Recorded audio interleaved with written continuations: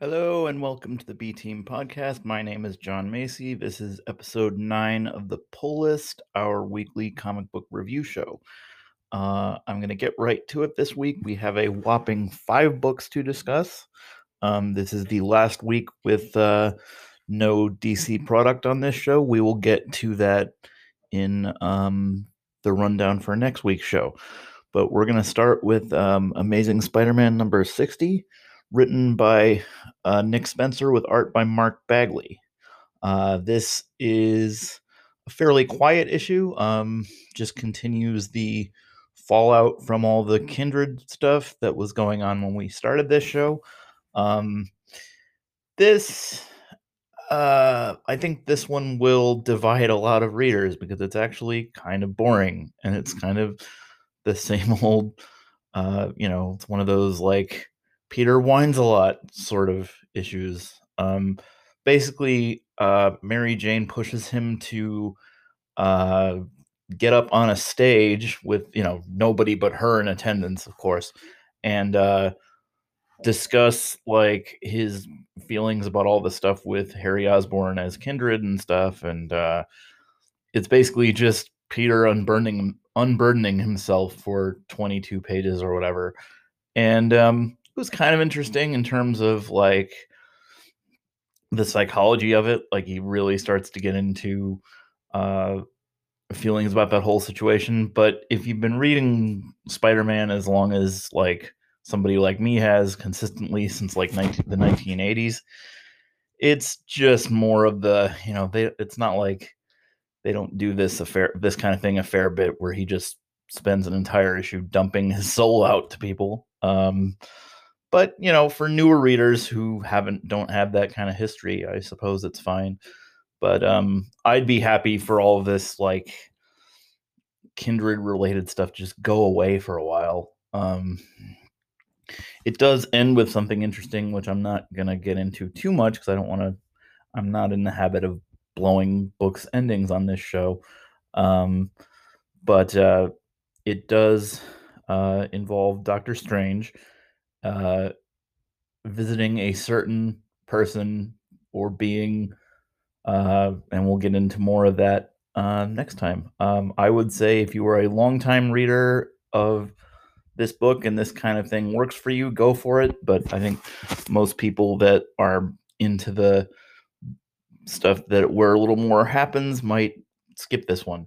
Um, Next up, we have Black Panther 23, written by Ta-Nehisi Coates with art by Daniel Cunha and Ryan Bodenheim. This is we're in the tail end of Coates' run on Black Panther. It's supposed to end with 25, and he's also actually done a couple of volumes now. When we review 25, I want to like kind of not do a whole retrospective of his run, but I'm at least going to mention like the total number of issues when it's over. I'm going to go back and look at that. But anyway, the basic premise of this part of his run is that a bunch of the Wakandans were taken off of Earth and brainwashed and thrown into space, and they were serving as like a slave culture for some group of aliens or whatever, and all that. And T'Challa kind of has no memory of who he was, but leads sort of a rebellion against that. And they have since gotten back to Earth, but a couple of the Wakandans who were kind of opposed to him at that point have attacked Earth with a fleet of spaceships and stuff. And the lead guy, who is Najidaka, I hate those. I hate mispronouncing those names because I feel like an idiot. But anyway, the lead bad guy has a symbiote, I think. And how they didn't tie this into King in Black directly, I have no idea. But this issue is basically T'Challa and all of his allies and stuff, which is basically every African and African American hero in the Marvel universe has shown up in this book in the last few months, and will probably show up in the last couple issues of the run. He's basically, this is basically a slow down the action and a lot of dialogue with characters, a lot of character moments and stuff. I'm sure the last 2 issues of Coates' run will just be flat out action and stuff just to close it out, and then whatever the after effects of that is, and whether there's going to be another Black Panther book after that. I'm sure there will be. There usually tends to be one. I can't think of the last time they actually went a significant period of time without one. Probably before the priest run, I would guess, would be the last time. But anyway, this is fine. It's good if you've been reading this for a while, but this is also a tough one to come in to start reviewing this book on this show and come in this late. But solid read. Coates is a good writer. We'll get into him a little more later. I have some film news that involves him that we'll talk about after the actual reviews. And now we're into the X-Men corner for this week. Let's first go to New Mutants 16, written by Vita Ayala with art by Rod Rice. This is just, more of the original New Mutants are trying to teach like the next younger generation of mutants, and there's a lot of, this book hasn't actually done a whole lot since they started that idea. I think it's more just character building and that kind of thing. The Shadow King is, still kind of working in the background, like showing certain young mutants how to do certain things with their powers and whatever. And you're supposed to sort of question whether he has other motives. He probably does. Given his history, I don't know that he would necessarily buy into this idea that all the mutants are buddy-buddy now. There's some stuff with Wolfsbane here as she is still trying to get her son with the Asgardian wolf god guy resurrected. And they haven't actually done that yet. And I think there's some question whether he's actually around somewhere, and she might feel the need to go and find him eventually. There's some stuff on Otherworld going on here with Moonstar and somebody else who I'm not recalling right now. A lot of the Otherworld stuff kind of blurred together for me. I'm a little burned out on that after how much of the Ten of Swords thing had that in it. So this is fine. I'm feeling like this whole week is kind of this whole week of books is kind of neutral, which is kind of unfortunate for a review show, I guess. But what are you gonna do? So this is a fun way to go with this book, like, considering that the original New Mutants were the students back in the 80s, and now that generation of students are now the teachers to these other mutant characters is kind of neat. I will be interested to see how long they let this angle of it go for. I think this is probably going to be the long haul for this. It would be interesting to see some of the student characters develop more, but it's still early enough where they haven't really done a lot of that yet. But my guess is there will be more of that. Next up, we have Wolverine number 10, written by Benjamin Percy with art by Adam Kubert. This is the continuation of that whole thing where Wolverine goes to that superhuman paraphernalia auction to rescue Maverick, who I guess somebody had brainwashed into becoming like a Terminator sort of thing. And so that issue starts with a big fight where he's trying to he gets Maverick out of like a coma or something, or he was like cryogenically frozen, and the two of them go blasting out of this place, and the CIA shows up, just thinking that, oh, we were like monitoring this, and we were going to try to like buy items and stuff so that certain other people wouldn't get their hands on them. But now this is degenerated into a total brawl. We're just going to come in here and steal whatever we can get our hands on. So it's basically Wolverine, Logan, and Maverick going around trying to like stop people from stealing stuff and get themselves out of it. And then there's a lot of after that part of it's over, there's a lot of talk about he's trying to get Maverick to go to Krakoa and just kind of hang with the other mutants. And because he's old buddies with the guy, I think he wants to like show him that there can be a better life outside of this like hired killing and all this kind of stuff. And Maverick doesn't really want any part of that. He's just like, I'm alive. I'm gonna keep doing what I do, and maybe I'll come here eventually when I'm tired of doing that. But I'm not gonna stop hiring myself out because it's what I'm good at and whatever. And then the end sort of implies that we might see more of him. I don't want to get into that too particularly. Um, but yeah, so I'm trying not to spoil anything, and all these books are sort of uh, neutral, like middle points of every story that we're in. So not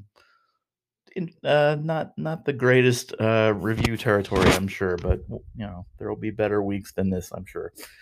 And so this is, I'm not a huge Wolverine guy. I haven't read a lot of the solo stuff. I mean, I know I read some of the stuff before this, like the bigger stories, like Enemy of the State and stuff. But um, I do like the fact that in the current X line, it's not just like I'm gonna go do some secret killing thing because that's what I do all the time, which seems to be what a lot of the prior stories were. But this is more like he's trying to actually help other mutants, and there's a lot of stuff about how he finally feels kind of more Logan kind of finally feels more settled because he has in Krakoa, he has like a country and a people, which he never feels like he's had before this.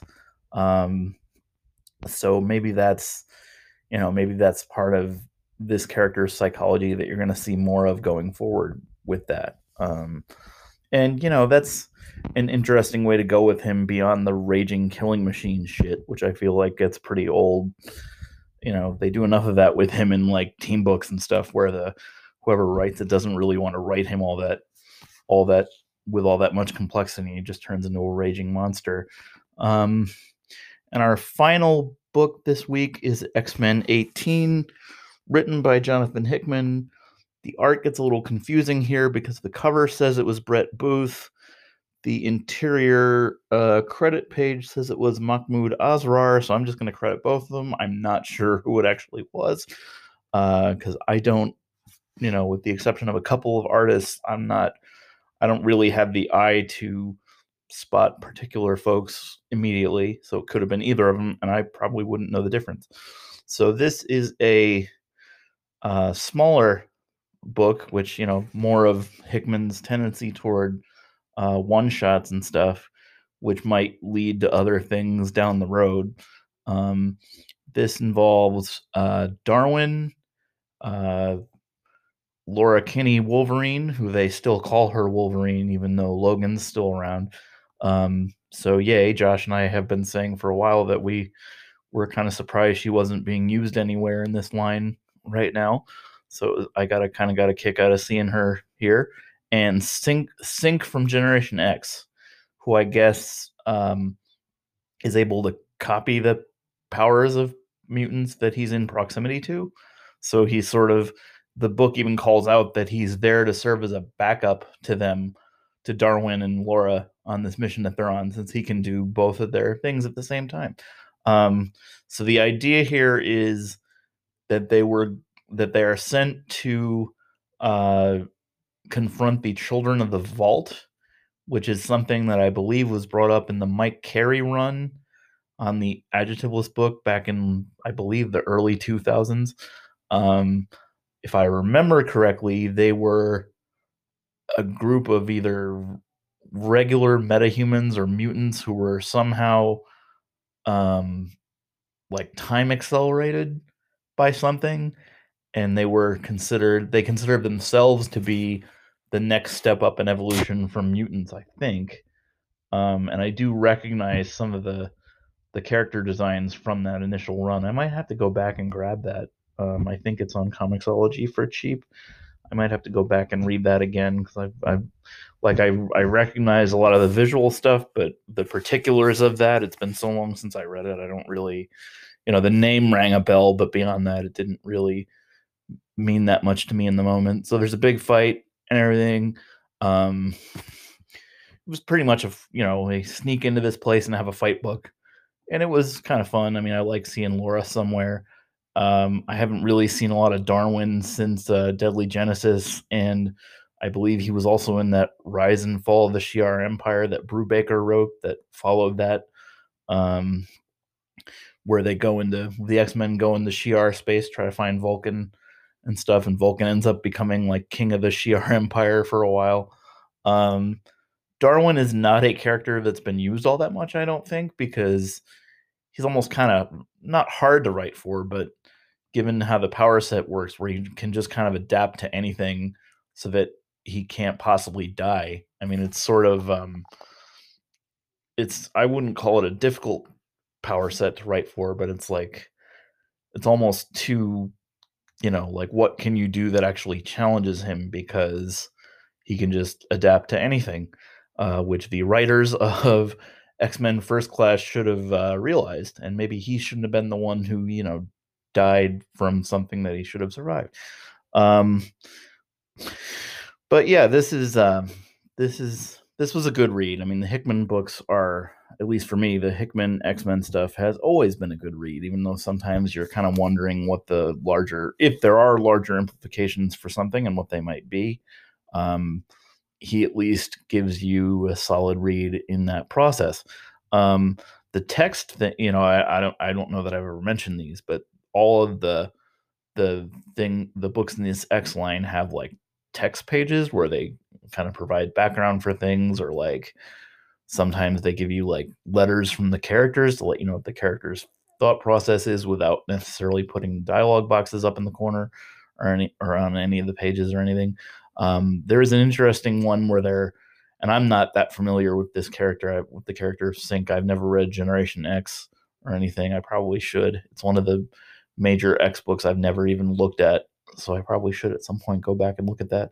Um, but the idea is that something that they're starting to realize with this resurrection thing is that you're you're kind of skipping the process of the whole mutant thing where your powers emerge in puberty, and then you have the ability uh to train with them for some period of time, and then you hopefully master them at some point. But I from what I recall, the text kind of talks about how you're being when you die in this resurrection scenario, born into like you're being born into an adult body immediately. You're basically being uh, brought back from the point at which you died, rather than you're not starting again as a child or anything. And that idea, plus the mind of somebody who's been a mutant for however many years that you've been alive for, uh, is leading to people coming out of resurrection more powerful than they were when they died. I know I'm not really explaining it all that well. It's probably better if you just read it, because I don't have it in front of me. But just basically, the idea is that people's powers are expressing themselves differently after they come out of resurrection. And the initial assumption was, oh, the secondary mutation thing, which happens sometimes when they decide they want to give people mutant characters new powers. They just go, oh, you have a secondary mutation that now allows you to do this. Um, and it sounds like now they're saying, the resurrection thing is making people come back more powerful than they were. And that might be something that they're going to explore down the road with that. Added to that whole idea, I believe in the last issue of Excalibur, that, Apocalypse was trying to get certain mutants to combine their powers in ways that had never been attempted. I think you're starting to see like what Hickman or Marvel in general wants the next evolutionary step of these mutant characters to be. And we'll have to see how much longer. I don't really know. They haven't really talked about how long this line is planning to go. So I'll be curious to see exactly what that was. And that closes out our books for the week. Next week, we actually have the return of new DC material. At least, I'm sure there has been some stuff, but I haven't read any of it.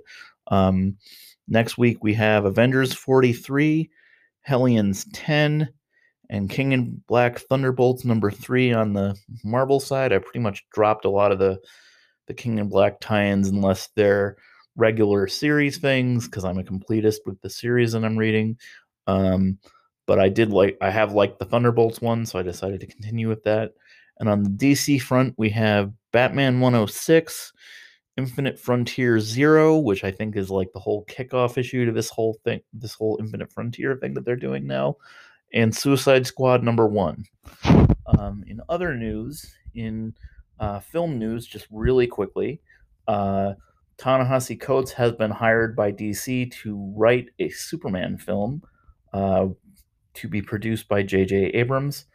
Um, so we'll see what that ends up being. I'm kind of curious. As I said earlier, Coates is a good writer. Rumor has it he wants to focus on a black Superman. We'll see what character they end up using, or if it's just Clark Kent and he just happens to be black. They have a couple alternatives where they could use other characters. So we'll see what that script eventually becomes. Uh, in Aquaman news, which just comes up as I watched Aquaman for the first time since it came out in theaters. I watched it with my wife last night, who had never seen it, and was kind of I've been rewatching all the DCEU movies prior to Zack Snyder's Justice League. I watched Justice League, the Whedon cut, the other day, and decided, oh, I might as well just do the other. I think it's three. There's Aquaman, Shazam, and the unfortunate Birds of Prey, which I still enjoy in sections, in the same way that I enjoyed Suicide Squad. Like, it's crappy, but it's still has fun moments and stuff. In Aquaman 2 news, I guess it's not. I haven't really seen it reported by anywhere legitimate necessarily, but I'm keeping an eye on it. Rumor has it that Amber Heard has been fired from Aquaman 2.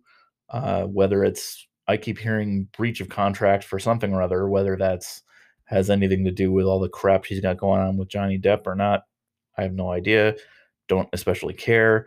But it'll be interesting to see if that happens. And rumor has it that she has already been replaced with Game of Thrones Emilia Clarke.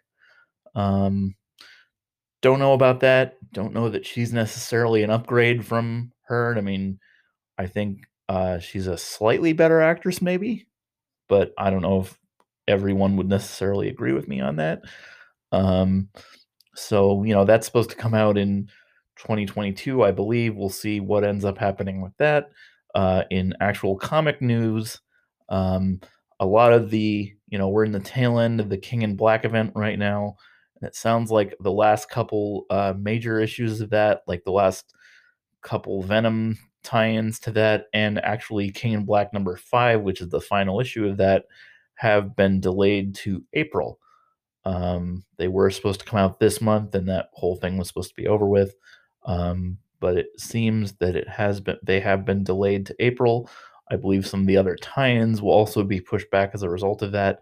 I think Fantastic Four 30 is going to be pushed back as a result. I haven't seen a full list of which ones have been or haven't been. My assumption is, and I haven't really seen anything that says this one way or the other, but my assumption is usually when these delays happen, it's because the artist is behind or whatever. So my guess is it's probably, and Ryan Stegman's a good artist. So, if he needs as much time as he needs to get the thing done, sure. And they actually haven't had the last couple events, as I recall, have pretty much gone off without delay. I just remember, like, back in the original Civil War days, though, that one had massive delays every single month. And because, like, the entire line was tied to it, I mean, you had, every book in their line was being pushed back to some degree because of how long that event was taking. So, if nothing else, it'll give me a month off from a lot of it, which is fine. Maybe it'll recharge my batteries for it at the end. I know I've been getting kind of tired of it because a lot of it's sort of the same. So yeah. What do we have? What else does the B team have coming?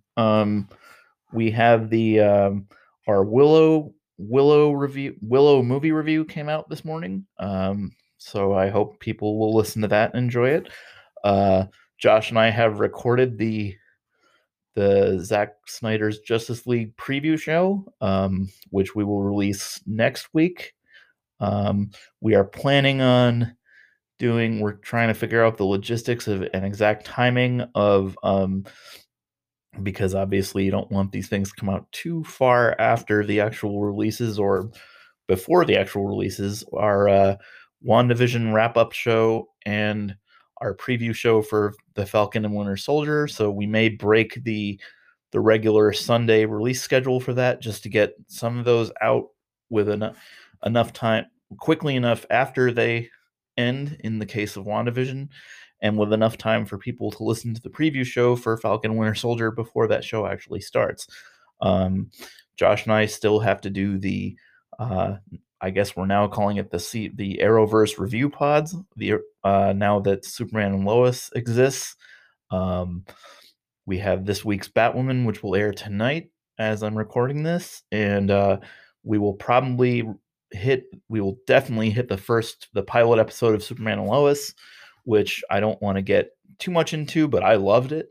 Um, I'm curious to see what the actual show does going forward. I question whether the a full season show like that can maintain the quality level that the pilot had, um, and whether But I'm optimistic. I enjoyed it very much. I really am a fan of Tyler Hoechlin's Superman. He pretty much carried that show for me. Um, and we'll see what that ends up being. I'm actually fairly optimistic slash excited about first. That's the first Superman TV movie thing I've been excited about for quite some time. After and I don't necessarily fault Henry Cavill for this, but after the several movies of like dark meditations using Superman as a way to get to dark meditations about Jesus Christ. I mean, you know, no. So, for Hecklin to do something that is way more enjoyable, I'm all for that. And hopefully that show will continue to be as good as that pilot was. But we'll get into more of that later on this week when we record that. That will pretty much be released the day after we record it. I believe in getting those review shows out quickly, especially for weekly television, so that you're not hearing us review something from like a month ago. It just doesn't seem to make a lot of sense. Like, why do it if you can't be that timely with it? So that's what we've got coming up. Hope everyone listens to everything and enjoys it, and continue reading comics, folks, because I'm not going to stop reviewing them, at least what I read. If you have any recommendations or whatever, feel free to give them to me. I will at least consider reading anything I'm given. I tend to lean more towards superhero stuff. Actually, all of what we've reviewed in here has been superhero stuff, but if somebody really has something current that they would love to hear some thoughts on, I'm more than willing to have that stuff presented to me and consider reading it. So great. Have a great week, everyone, and we'll be right back here next Sunday with another 6 books and some new DC stuff finally. Yay. Have a great week, everybody.